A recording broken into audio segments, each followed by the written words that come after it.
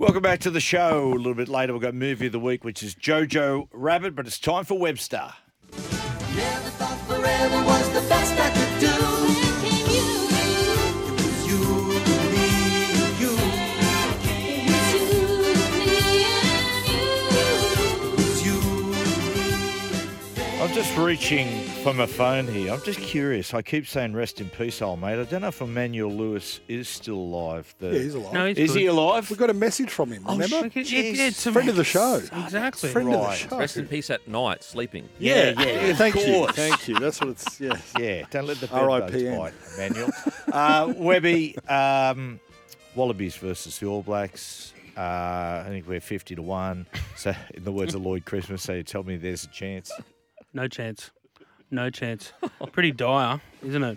Oh. I've written about the Wallabies today in my column in the Herald, just about how I think Eddie Jones, like, you know how coaches like try to divert attention from their team by using post-match media conferences. After they lost in Melbourne last Saturday night, he did this 16-minute press conference. He sat there and laughed and cracked jokes and even told the media manager, no, I don't want to wrap it up yet. Let's keep going. They've just been beaten by 20-odd points by the All Blacks in pretty humiliating circumstances. The big question at the moment for both the Roosters and also for Australian rugby is whether they get Swalii a year earlier than expected. And the way that I reckon things are at the moment is there are certain people at the Roosters that would let him go tomorrow. I think they were angry with the way that his management handled negotiations and strung them all along just to leverage a bigger price off Rugby Australia. I think there's other elements of the Roosters probably on the coaching staff who want him to stay because they see value in him. And I think last night he probably had his best game in a long time. Rugby Australia are very, very cagey about this topic, about whether they would take him early. I reckon they would, but it would be nowhere near the 1.6 million that he's going to be on per year from 2025. So it's a really interesting one about where it will land at the end of this year, but I think that'll be the main dominant storyline come the off-season. I'll be surprised if he isn't at rugby next year. Me too. Yeah. Am I crazy? And I understand being frustrated in negotiations, but the idea that he strung anyone along, it's like we knew he wanted to go to Union 2 or 3 years ago, and I understand, like, okay, maybe he was saying, yeah, I'm keen on staying, and then he didn't. But it's like, mate, you have to be a bit shrewd about this and go, he was openly, his management, everyone in the media knew he was putting clauses in because he would maybe go to Union. No, but not necessarily. I think the indication the Roosters were getting for a lot of it from his management. See, this is the thing though, Beak. It was like his manager, Isaac Moses, was talking to the club and then Joseph was talking to Robbo separately. And he was trying to be respectful of the whole thing. The thing that's pissed off Nick Politis, the Roosters chairman, is that they believe that the deal was done with Rugby Australia long before they told the Roosters. But for example, the clauses, why were they in there? The clauses were in there from the start. So it's like you have to ask yourself, from the get-go, what are the actions? Rather than their words, the actions are there was a clause there. I thought No. That was in the other contract, not this one. Like, I mean, if he had clauses in his contract, he'd be going tomorrow. No. So that when he signed, it was not a secret that he had clauses in his contract that essentially would allow him to be released. So all the talk can happen, but the facts are he came into the contract that he's on saying there's no doubt the Roosters thought that once we sign him, as they do most they of the time. certainly were given the indication. Yeah. I kept getting told when I was checking what was going on with him throughout summer was that there was every indication that he was about to re-sign and extend. Wasn't it shrewd from Wayne and Souths to recognise the situation and go, do you know what, this is not going to be good. Yeah. This is going to be complicated, and we can do without the hassle. And when they released him, I thought, oh my God, geez, this is they copped it to the Roosters. Yeah, they copped of all it. places. Can I say this? I feel sorry for the kid. I do. Yeah, I agree. think I agree. like he's been pushed and pulled in different directions since he was about 11, 12 years old. He's got certain people in his ear. He's got management in his ear. He's got his family in his ear. He's copped criticism in the last sort of month and talking about whether he's up to it. The kid's just turned 20. Literally a couple of days ago. fair dinkum, we're making judgments on whether he's going to be a superstar in rugby or rugby league, and he just turned 20. Yeah. Mm. And To by me, all- that just seems like I've never met insanity. Joseph. They say he's just one of the nicest, most respectful people. But this, the modern age, when you got management do a certain thing, but it naturally reflects on you, It's doesn't it? the age-old tale of an incredibly gifted human being, people around him using them for their own gain. Absolutely. It's the age-old tale, and he probably won't realise it until he's 25, 26, maybe even 30, when he's going to look back and go, geez, there were some people around me that didn't really care about me as a human being. There's a thing in history they call the curse of natural resource. These mate. countries, in third world countries, have got all this Yep. diamonds and all this stuff, and they get plundered. And it's no different. It's no different with talent. I like Absolutely. just know myself. It's exhausting being talented. It really is. Everyone wants a piece of you. But anyway, I'll be interested. It's going to be. I don't know where it's going to land, but it's certainly Webby, 'cause watch this. Stay tuned, as they say in the You've got classics. a better ear to the ground with this, but like, do you kind of feel it's more from the Roosters' perspective of like they've finally had something happen to them? What they're so shrewd at?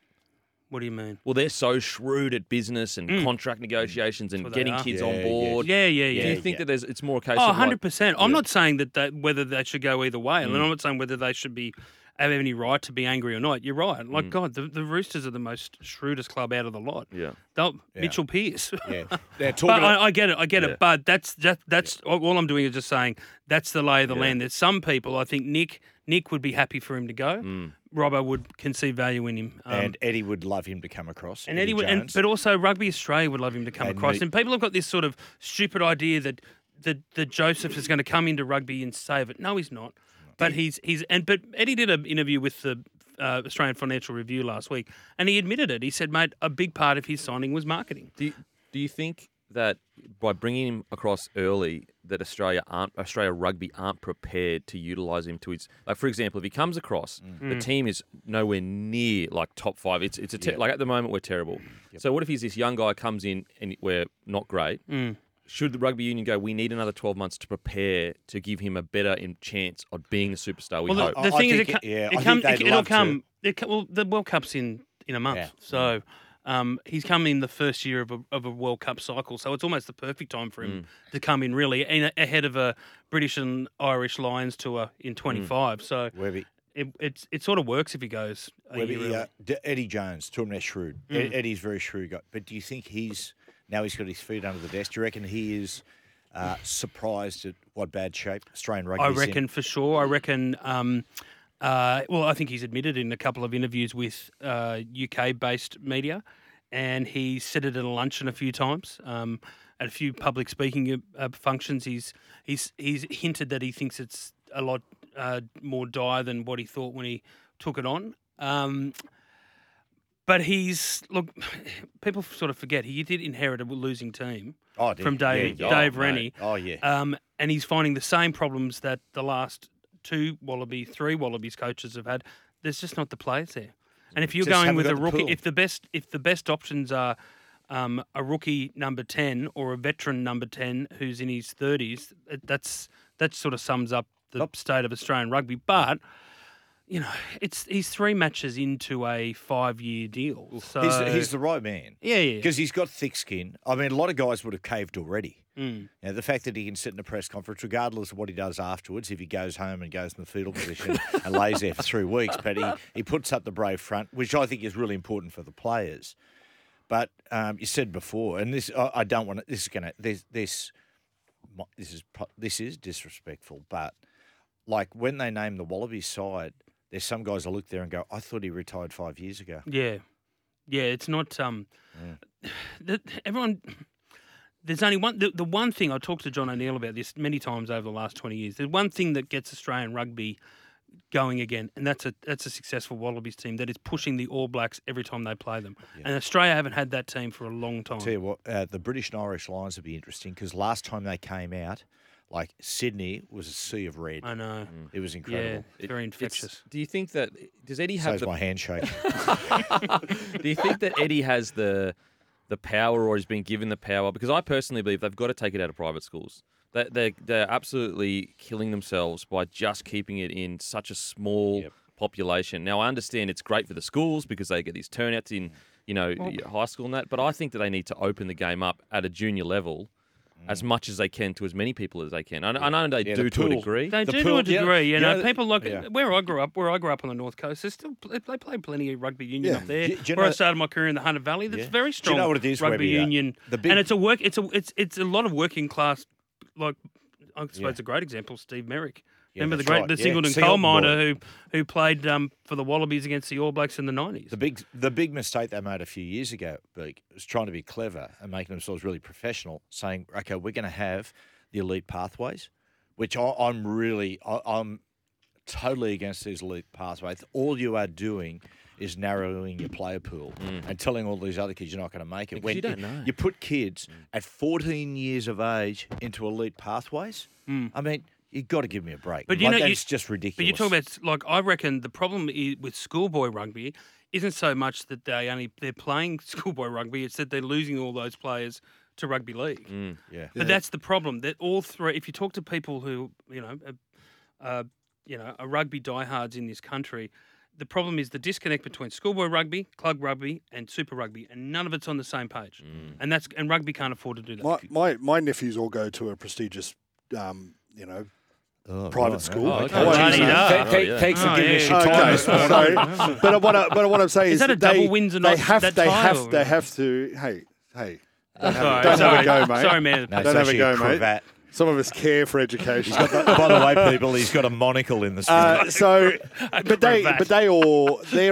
They're all forced to play rugby. They all have to start rugby, but away from being forced to do it, they're all leagueies. Yeah, wow. They all go for the Sydney Roosters. They all go for Manly. They just love league. And if they don't love league, they love NBA and want to play But basketball. it's funny every time Yeah, I see wow. I've got know a few mates who are former Wallabies, and when they were playing, all they want, I'd run in and they go, so what's happening in rugby league at the moment? You talk to Eddie Jones or Michael Checker, they don't want to talk about anything to do with rugby. They want to talk about the NRL. Well, They love it. A question before Greatest we game of all, apparently. and we're going to finish off here because we're going to talk about that game from last night. But Super Rugby and where it's at, it's a little bit like the Knights and the Titans and the Tigers. You go, okay, can you call your training facilities the centre of excellence? Likewise, can we call it Super Rugby? Anyway, just Good point. send in your emails. We won't read them. We just send them in. We'll take a break. Talk Manly the Roosters next.